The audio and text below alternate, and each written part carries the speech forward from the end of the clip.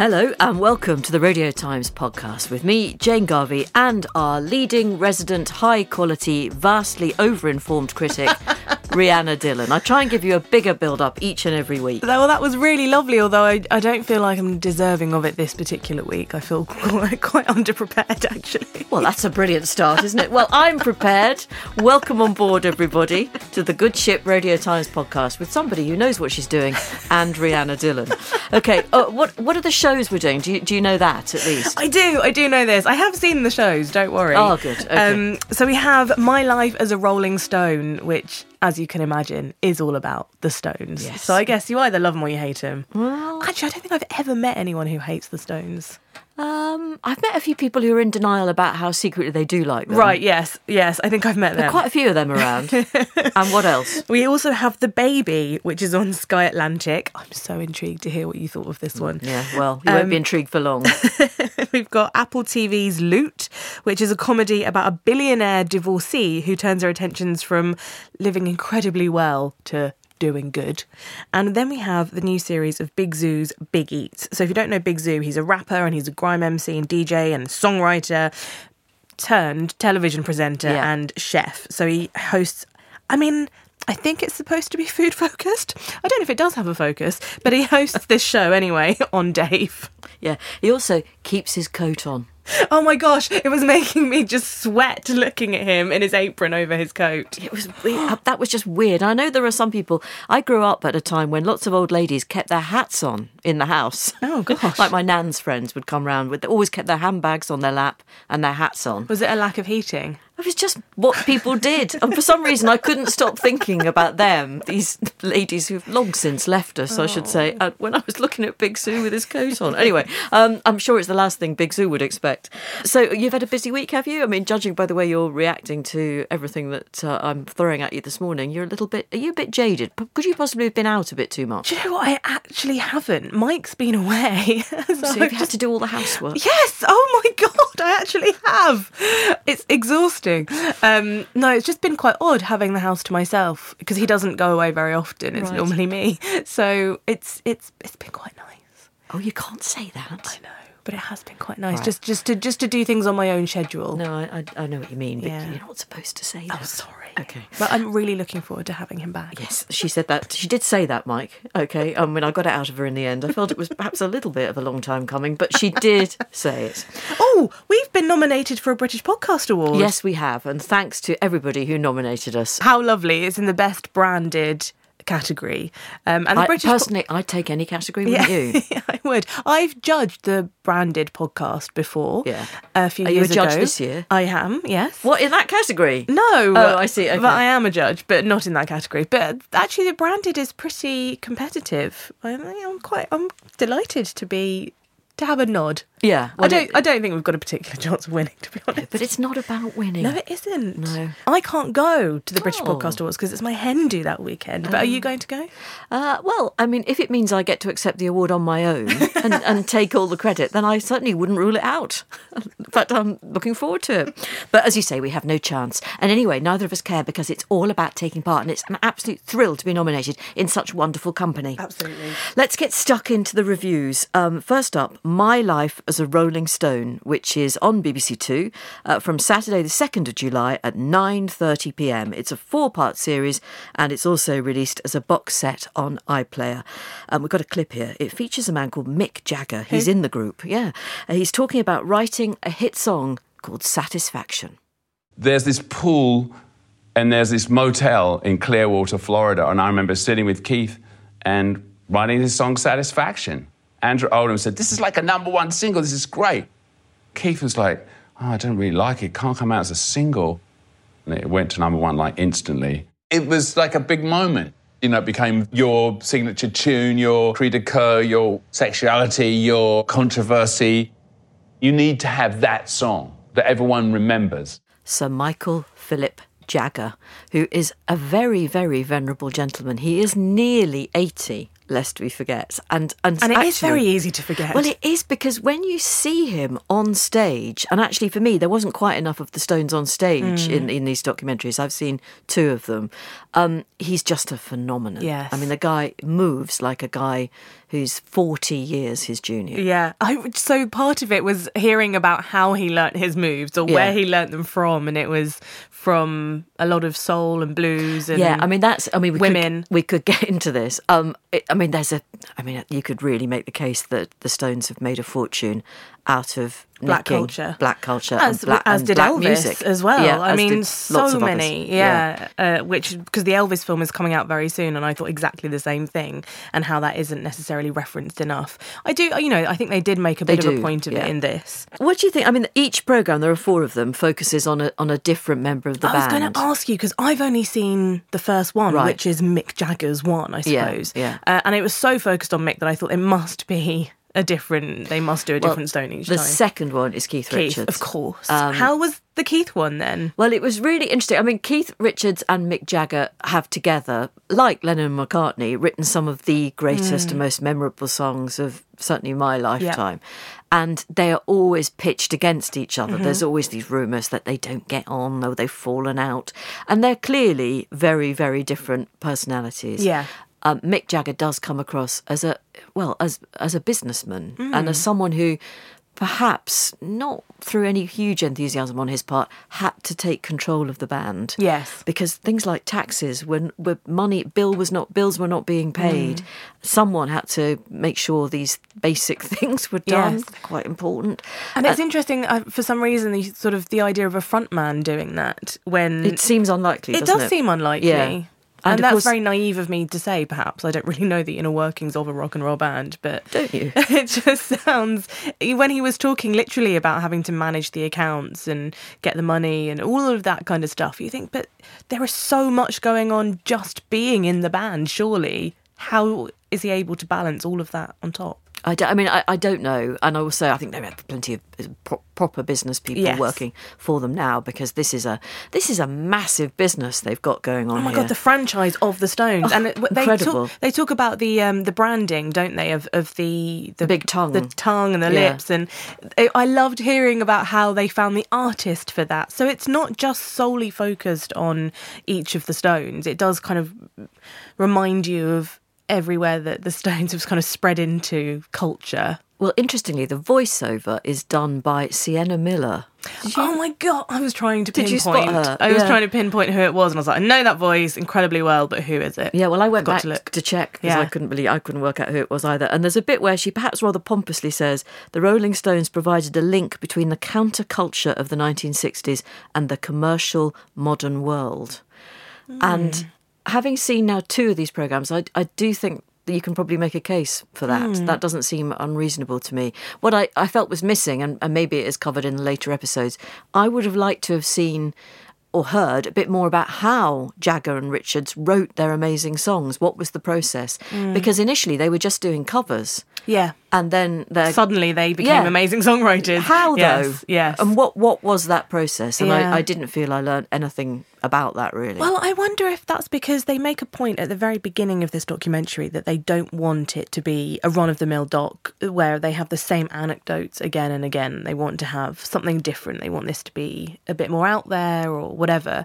And I wonder if that's just purely because it's been covered in other documentaries, or that knowledge is already out there. I don't know. But that might be a reason why there's a bit of a hole there for the sort of possibly. How did you get to this point? I guess these are programmes that are not just for Rolling Stones fans. They're for people who are interested in social history, Britain's cultural history, and just the impact that live music can have on a crowd. Yeah. What really struck me was seeing the recent Stones stadium tours. Mm-hmm. The audience are their grandchildren. Yes. They are not people. They're not their peers anymore, because their peers don't go out. Well, you say that, but my mum and dad, who definitely are their peers. They're not. Your mum and dad are not in their late 70s. They're in their... Well, my mum is in her early 70s. They're not... Can I say I've met her and she doesn't look it. Yeah, no, my parents are very youthful. That's one for you, Wendy. Very youthful looking. Well, my mum and dad are going, at the time of recording, tomorrow to see them in Hyde Park. Oh, are they? Yeah, Okay. so they are so excited. I think it would be a lot of people's bucket list moment, wouldn't it? And to there's say not, that, let's be honest, there's not long left. Well, I don't mean on your bucket list, I mean on their... yeah, steady on. I know it was my birthday this week, but... Happy birthday, Jane, by the way. Actually, speaking of rock and roll bands, who did you go and see on your birthday? ABC. Sure.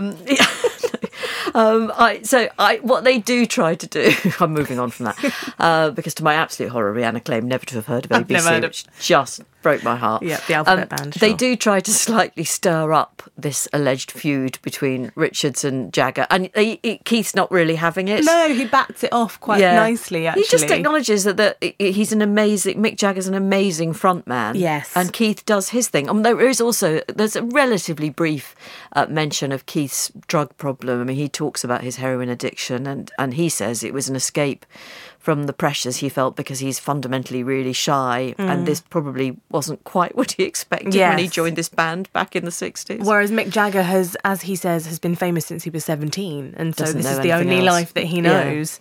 And I do like that we only see the Stones themselves as talking heads. Everyone else that speaks about them is out of vision, Good which point, does yeah. make it kind of difficult to remember who everyone is and who said what, but it does give a general sense of the cacophony and the buzz around the Stones. Just, it's not just sort of one specific opinion. I think Asif Kapadia did this so beautifully with his Amy Winehouse documentary as well, where he didn't have loads of talking heads and it was actually so much more effective. I think you're absolutely right. I hadn't actually picked up on the fact that we don't see anybody except the Stones. And which means that we avoid your pet hate when it comes to talking heads, which is them sitting down in front of the microphone. Shuffling around in their seat. We do see a bit of Mick Jagger doing that, don't we? Yeah, I think that's allowed. Even when he's sitting down, he has that... He's like I bet he was a real fidget at school. He's one of those people who just, can't quite settle. He's so long, isn't he? He's so long-limbed and he's sort of... I don't think he's that tall, but he looks long-limbed. He sort of folds in his chair, which I quite like. This is a very fatuous point in some ways, but I wonder whether... People don't use the word fatuous enough, go on. Whether the Stones would have survived and would have kept any credibility if they'd lost their hair or just developed paunches. Yeah. They are remarkably skinny and quite hairy band. Now, I'm not suggesting they've had help with the hair. Certainly Mick he's doing what Paul McCartney stopped doing. He's still dying. And listen, I defend the right of any middle-aged person to dye their hair. But of course, Mick is some years my senior. I checked because I was fascinated. He's 6 years older than Prince Charles. Gosh. And when you see him moving around, that's Mick, not Charles. You really do think, wow, that's incredible. Yeah. Did you also notice the astonishing similarity between the young Mick Jagger and Harry Styles? Literally what I've written down. I've written it down Literally too. what I've written down. Serendipitous. So I was in the office, this office, last week, and somebody came over and said that they thought Harry Styles is this generation's Bowie. He's not. He's definitely Mick Jagger. I think he is. I honestly was really quite gutted when the end of episode 1 finished because I hadn't really realised it was a 4-parter at this point. And I genuinely was in then, I wanted to keep watching. I wanted to keep listening. This is an era that I think my generation who weren't around are incredibly nostalgic for, which is an odd thing to say, but it's definitely one that's been handed down to us. It's my life as a Rolling Stone. It's a kind of erudite and informed but rather sweet look at these incredible men and what they've actually given our musical culture, our musical heritage in Britain. It's actually surprisingly touching. So My Life as a Rolling Stone starts BBC Two the 2nd of July, 9:30, and then you can watch the whole thing. It's a box set on the iPlayer. Now to The Baby, which Rihanna thinks I won't like. It's on Sky Atlantic. It's on Thursday the 7th of July. A double bill starts at 9 o'clock and there's another episode at 9:40. So here's an idea of what The Baby is about. This is a clip from the trailer. So what happens now? You had a baby, but you don't want a baby. This isn't my baby. It is. I know I'm not your mum, and you know I'm not your mum. And I don't know what your game is, but I'm not playing it. You are not getting inside my head. Mama. You wait till their little personalities start to come through. How many people have you done this to?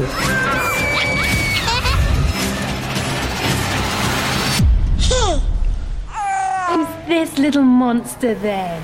The Baby. It's on Sky Atlantic, and this messed with my mind, or what passes for my mind, so much I dreamt about it. Did you? I did not like The Baby.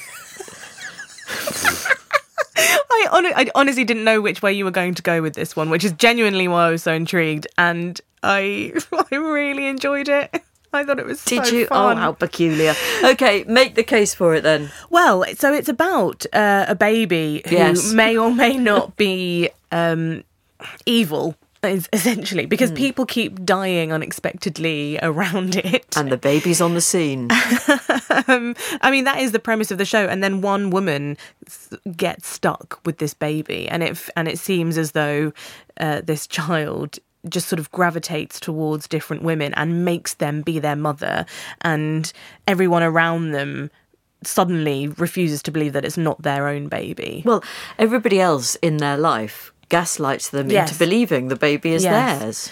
theirs. So it's this whole idea of, I think there's so much in it about postpartum and Oh, God, yes. sort of that aspect of very real things that do happen. But then you have this real horror bent where you do have a terrifying, really innocent, sweet-looking baby, and that's the problem. I just think that's such a fun premise. It's just, I think because the horror is sort of kept to a minimum. I mean, yes, there are plenty of deaths, so it's quite gory, but it's not a jumpy watch. I wasn't scared watching it at all, but it did make me laugh. Not scared, but I was horribly unnerved. Right. And I was quite jangling by the end of Really? the 2 episodes I watched. Yeah, I'm not going to be watching more of this. Right. And I can't pretend I will. I think it's really bingeable. Do you? Okay.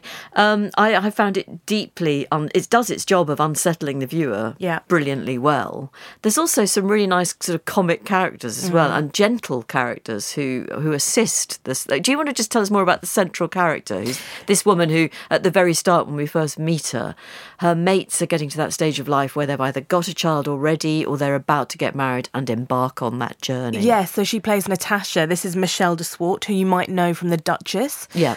With Catherine Ryan. I think that's the only thing that she's been in. I think she's also a comedian as well. And she's incredibly youthful looking. Yes. She's actually 40, which I didn't realise. but as she's- old as that? She looks like she's early 20s, or mid 20s, which is kind of what I thought it was going. She's too old to be going out with a Rolling Stone, isn't she? But yeah. But Yeah. other than that, she's quite youthful.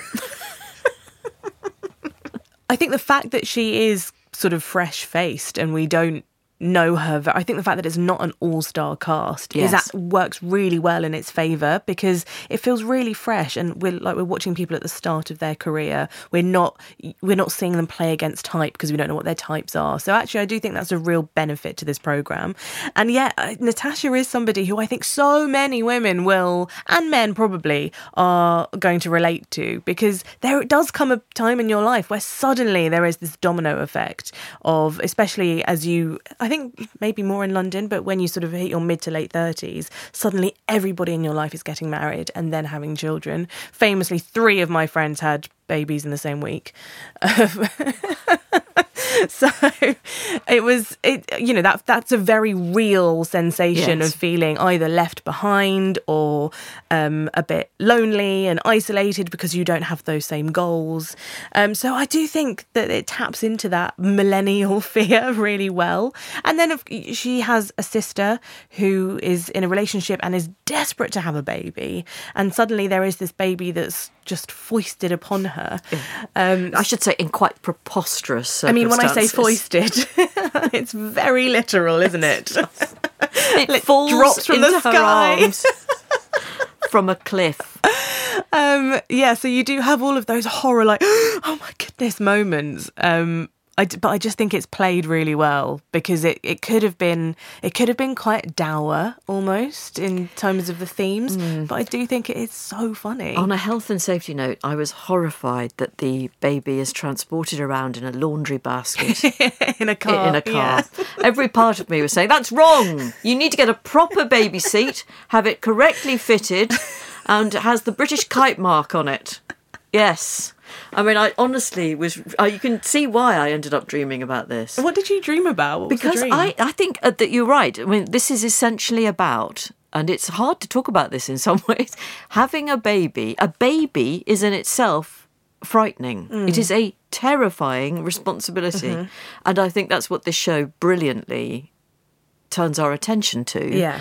But for whatever reason, I found it unwatchable because it just too close to home. It perhaps just my kids are well into their early 20s or late teens, but it's still there. It never, that responsibility lands on you and never leaves. And I wonder if the difference is that I've not had children. Maybe and that's so why you're finding it an easier watch. I'm much more entertained by it because I don't have any trauma associated with it. I mean, I've been extraordinarily lucky. I wouldn't say I had trauma. No, but I just mean about there is going to be some level of exhaustion and, when it comes to having a child. Yeah, I think maybe I don't want to do this show a disservice because I can see it's really well done and I love the elements of really bleak humour in it and the quirky little characters who pop up. And it's a great script. They've really thought about it.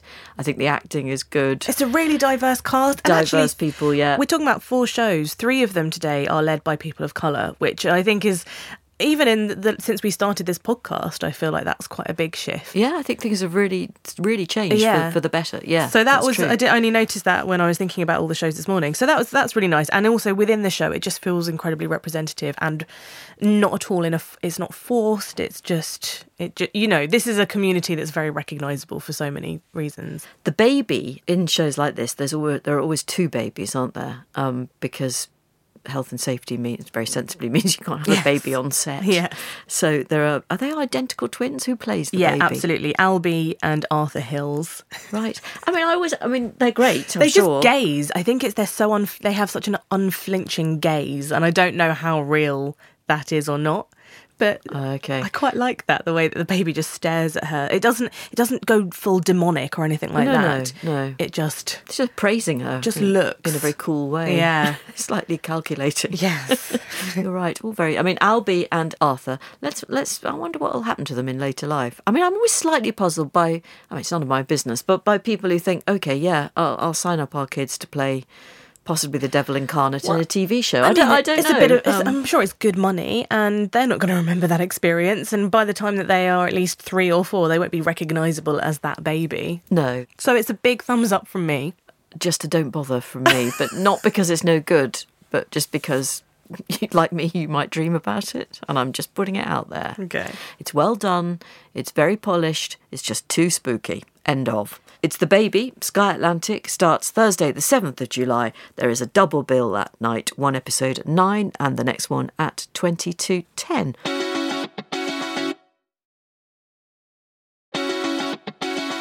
Coming up later, you'll hear our thoughts on the Apple TV Plus comedy Loot. First, let's sink our teeth into Big Zoo's Big Eats. It's on Dave on Monday the 4th of July at 10 o'clock, and their guest in episode 1 of this series is Johnny Vegas, and here he is arriving. You all right, lads? How you doing? Good. Gonna put them there. We know you like potatoes, yeah? You're from up north. Yeah. And you're an old white geezer. They like potatoes. You love potatoes. Yeah. That was a bit prejudice. I'm sorry, man. It's not prejudice. You know what? I've got them in my trainers. Slice them up fine, I'll put them underneath, and it's just, I absorb the carbs through my feet as I'm walking around. Just so I don't get judged. You know, people going, bit early for potatoes, isn't it? Johnny Vegas, who is the guest on the first episode of Big Zoo's Big Eats. And the setup here is that Big Zoo he's got like a fast food van, hasn't he, which he parks up in various locations. And in the first episode, it's Stockport. Oh. Eh? Well, you're looking utterly mystified. I was cooking, I think, while I was watching this. So I think I was slightly distracted by... Mike, can you come back early?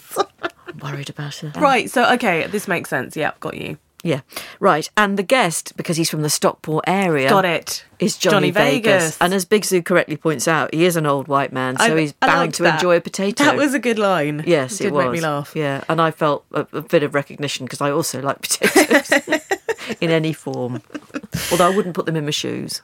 No. This is the thing, right? With this show, it was really quite fast paced. There was a lot going on. Clearly too much for you. Well, a little bit too much for me, just because they start off with quite a fun rap, because as we said at the beginning, he's a DJ and a grime MC and all the rest of it. So he starts off with a rap with his pals. And his pals are Hyder and Tobsy. Yes. And then it goes into the kind of Johnny Vegas thing, and they try and create like a dish around what Johnny Vegas loves. And then there's a bit in the middle where it goes a bit bargain hunt, and he sends these two guys off to try and find something. Some curios. Yeah, because Johnny Vegas loves that sort of thing. Mm. And yes, then I was a bit baffled by that. And then they come back, and then Johnny Vegas leaves, and then they cook something else for Johnny Vegas when he's not there, and then they present it to him, and then he eats it. And I just honestly had no idea what was going on in this show. It was such a mess for me, but it was just because this isn't my kind of thing. I like to know a structure, and I like to stick to it. Yes, crikey. No surprises for Rihanna. Who is it for? I mean, it's on Dave, and Dave's audience are largely... men. Well, yeah, they're presumably not terrifically young men. No, I mean, the fact that it's called Dave, I'm not saying that because women aren't, on, but actually women are few and far between often on shows on Dave, and I think this is a really good case in point because there wasn't a single woman. But it's not even that, actually. I just felt a bit old watching this. Which, considering Johnny Vegas was on it, was quite a reach, Yes. I did like the appearance of, there was some halal spam in it at one point, which I thought was interesting. Yeah. That was quite cool. Well, with the dishes that they make, tell us about why they make those. I didn't really... I mean, there was an eel sandwich at one point as well, which did not look appealing. Yeah. And then at one point they went incredibly upmarket and made a beautifully presented dish that would have been completely, beyond anything I could ever put together. And I didn't, like you, I was just a bit baffled by what was likely to happen next, why it might happen, and who was supposed to be watching this.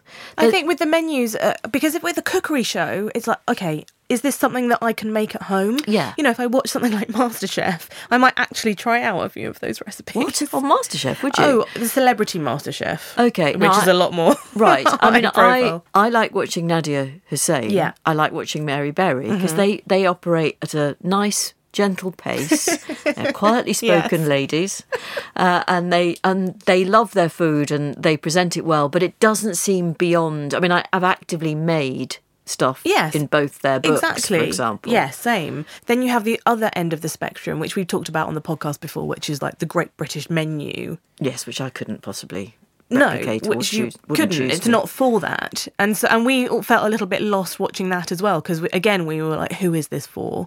Because that felt quite elitist, and that's definitely not what this is. But that's what I mean. It's like, am I supposed to be able to replicate these dishes, or just look on in awe as they make really quite odd things with just different flavours, which in itself is a really interesting idea. They make Guinness gravy, for example, and because that's what Johnny Vegas loved. Big Zoo's Big Eats is on Dave, starting on Monday, the 4th of July at 10 o'clock. And we should say that Jimmy Famurewa has interviewed Big Zoo for the Radio Times magazine. So make sure you pick up your copy today. The cover of the Radio Times magazine this week is a nod to the Women's Euros, which start very, very soon. And England have got a really good chance in this tournament. And it would be brilliant if England women casually brought it all home before the men get round to doing it. Yes, it would. It would just make me laugh. It'd be brilliant. And actually, I think their chances are really good. So come on, England. That's what we say. You've got our endorsement, which I'm sure will make your day. So that's the magazine, which is out today. Let's talk about Loot. It's new to Apple TV Plus. It's available there now. And this is an interesting show, actually, Rihanna. Tell us about this. Yeah, so it's from the people behind Parks and Rec. So you already know that you're in quite safe hands, I think. And it's Maya Rudolph plays a billionairess who has just recently separated from her tech billionaire husband. And actually, it's really, I mean, it's a very contemporary story, isn't it? Yes. Because they met at college or uni. Yeah.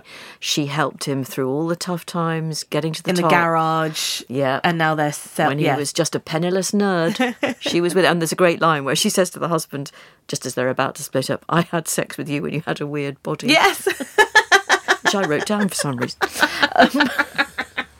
Anyway, It's a great line. Yes, it will make many a woman chuckle. Yes. And the ex-husband is played by Adam Scott, most well known for his role in Parks and Rec, who is brilliant. Also in Severance. So he's doing a lot with Apple TV Plus. Severance was so brilliant. So great to see him in this, really briefly. Maya Rudolph is really, really a great charismatic central character for this, but it's essentially a sort of fish out of water type scenario where she ends up putting all of her energy post divorce or post separation into this foundation, like a sort of, what is it, a social... Well, it's a charitable, social, philanthropic thing. Yes. But the funny thing is, in the very first episode, she doesn't know she's got one. No. I mean, we should say she has a divorce. She is utterly loaded post-divorce, as she clearly deserves to be, because she was there with him at the start.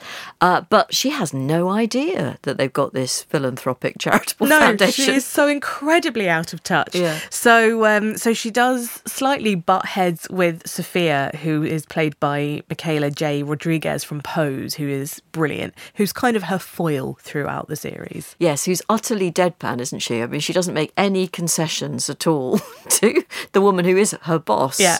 She just couldn't care less. No, it's great. Here's a clip. We're going to Miami. Why?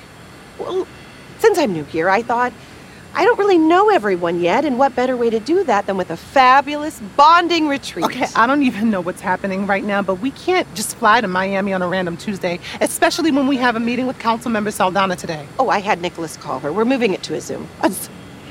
I hate Zooms. I don't get to show off my personality. How the hell are they going to see my sweet side? Sophia, look at everybody. They're so excited. Look, they're taking pictures of my plane. Don't take this away from them.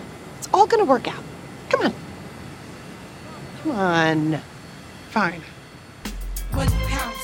So is the central thing the relationship between those two, or is there other stuff going on? Well, they do like with Parks and Rec, what's so lovely is that you think it's about Leslie, but actually it's about the whole workplace. And I think that's sort of where this is going as well, because she goes into this foundation and there are a group of, I don't know if you'd even call them misfits. These are all people who are enjoying working for a charity. Yeah. So they're all quite selfless, sweet, kind-hearted people. Doing good stuff. Which is a good place to start. You know, you don't really have the typical office politics, I suppose, and all the negativity that can surround that, even in a jokey way. I think the group of people, the ensemble, haven't quite hit their stride in the first 3 episodes, but I can see it opening up a lot more. To be honest, I don't find it overly gripping, but it's super easy to watch and it is very, very feel good. And they're not reinventing the wheel in any sense, but I suppose I was expecting it to go further down the aren't rich people awful route, and actually it doesn't do that. That's not what this is about. It's actually much deeper than that. Yeah, I mean, there are some good details, though, in the first episode where, when they're still married, Molly Novak is with John, who she's about to dump because he's having an affair with a much younger woman. And he shows her around her new yacht. Yes. And she's pondering the possibility of getting a full-time crepe chef. Yeah.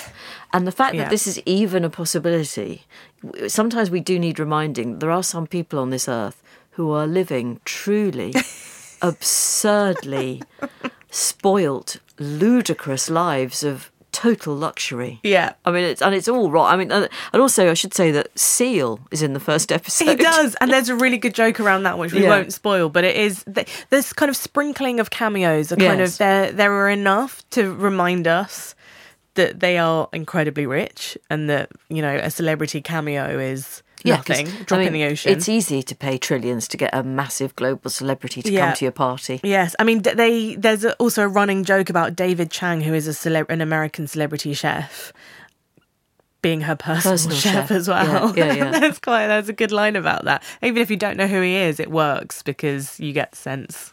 just throughout the show. I didn't know. Oh, okay. So I think that's what I mean. You got it, though. You knew then instantly that he was a real celebrity chef, the way that he was talking about it all. Yes, this is a clever programme. It is clever. Do you think perhaps it might be too clever for its own good at times? What do you mean? Like a bit smug, or perhaps a tiny bit smug, and with so many in jokes that the vast majority of us are kind of slightly lost in there somewhere? I think it just, it is quite dense, I suppose, with jokes and with lines that you, I think this is my thing about it not being so gripping. It's because sometimes it substitutes a good plot line for a joke, which is sometimes. There's also, I don't feel like there's a huge amount of chemistry between Maya Rudolph and the guy who's being set up with her to be a possible love interest, who's played by Nat Faxon. Okay, that character is incredibly nerdy, and it is actually hard to believe that she would be drawn to him. Yeah, I mean, she hasn't been yet in the episodes I've seen, but you can see that maybe that's where it's going. I might be completely wrong. Yeah, I sense that you might be right. And I suppose maybe she would be drawn to him because I imagine that her husband was back in the day that type as well. Yeah, that's a good point. Yeah. She turned him, you see, into this multi-trillionaire successful bloke. But without her, he'd have been nothing. But it is primarily about these two women who are just the different sides of the coin, but actually both have really good hearts, trying to do the right thing. With her squillions. So I think we both do recommend it, but we're also a little bit... I mean, it's more 7.5 out of 10 than a solid 9. It's a really easy, fun watch. It is. It's slightly mindless, which is great. Slightly. It's Loot. It's on Apple TV Plus. It's quite pleased with itself, but then we did enjoy it. It's available now on Apple TV Plus. Right. Correspondence Corner. What have we got? This is from Anne, who says, "Hi Jane and Rihanna. I wanted to recommend something as I don't think it's been reviewed. You'd love this drama if you haven't already seen it. 5 Bedrooms. It's an Australian comedy drama TV series." Now, I've never heard of 5 Bedrooms. I haven't. So the synopsis is 5 Bedrooms is the story of 5 people at different times of their lives, and they bond after they find themselves seated together at the singles table at a wedding. I think there was also a film similar to this with Anna Kendrick called Table 11 or something like that. And after a few too many drinks, the solution to all of their problems seemed to be buying a house together, a 5-bedroom house. Anne says, "Love the Radio Times podcast. Thank you both." Thanks, Anne. I thank you for saying that. And also I love being informed about shows that I've genuinely never heard of. Yeah. And I was thinking, Australian TV series, I'm not going to be able to watch this anywhere.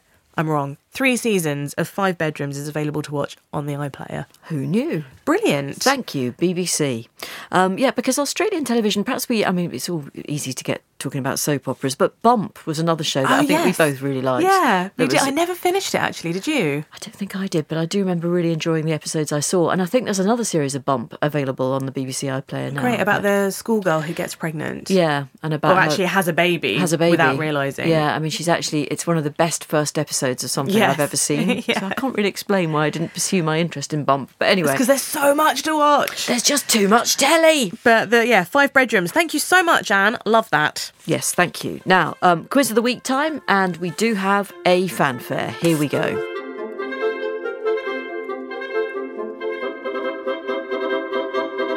So it is my turn to quiz you, Jane, on what we watched. So if you haven't heard this quiz before... Well, the premise is it's quite complicated.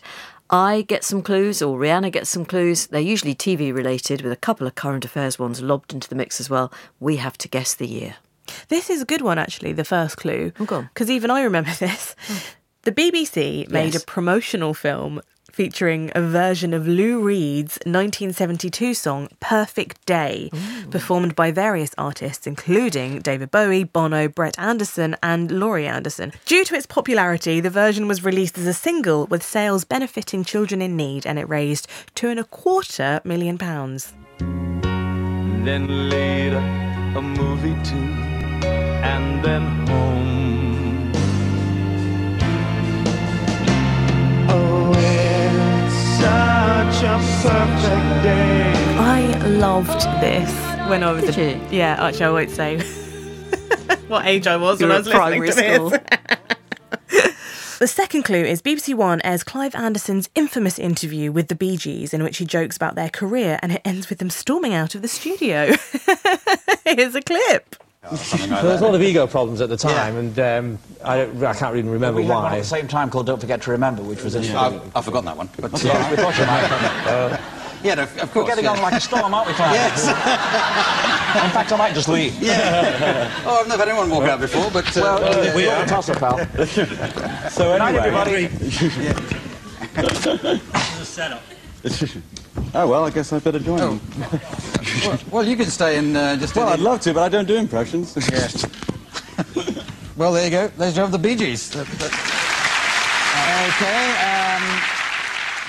It's brilliantly awkward. I do remember that happening, but the year is so far eluding me. Fair enough.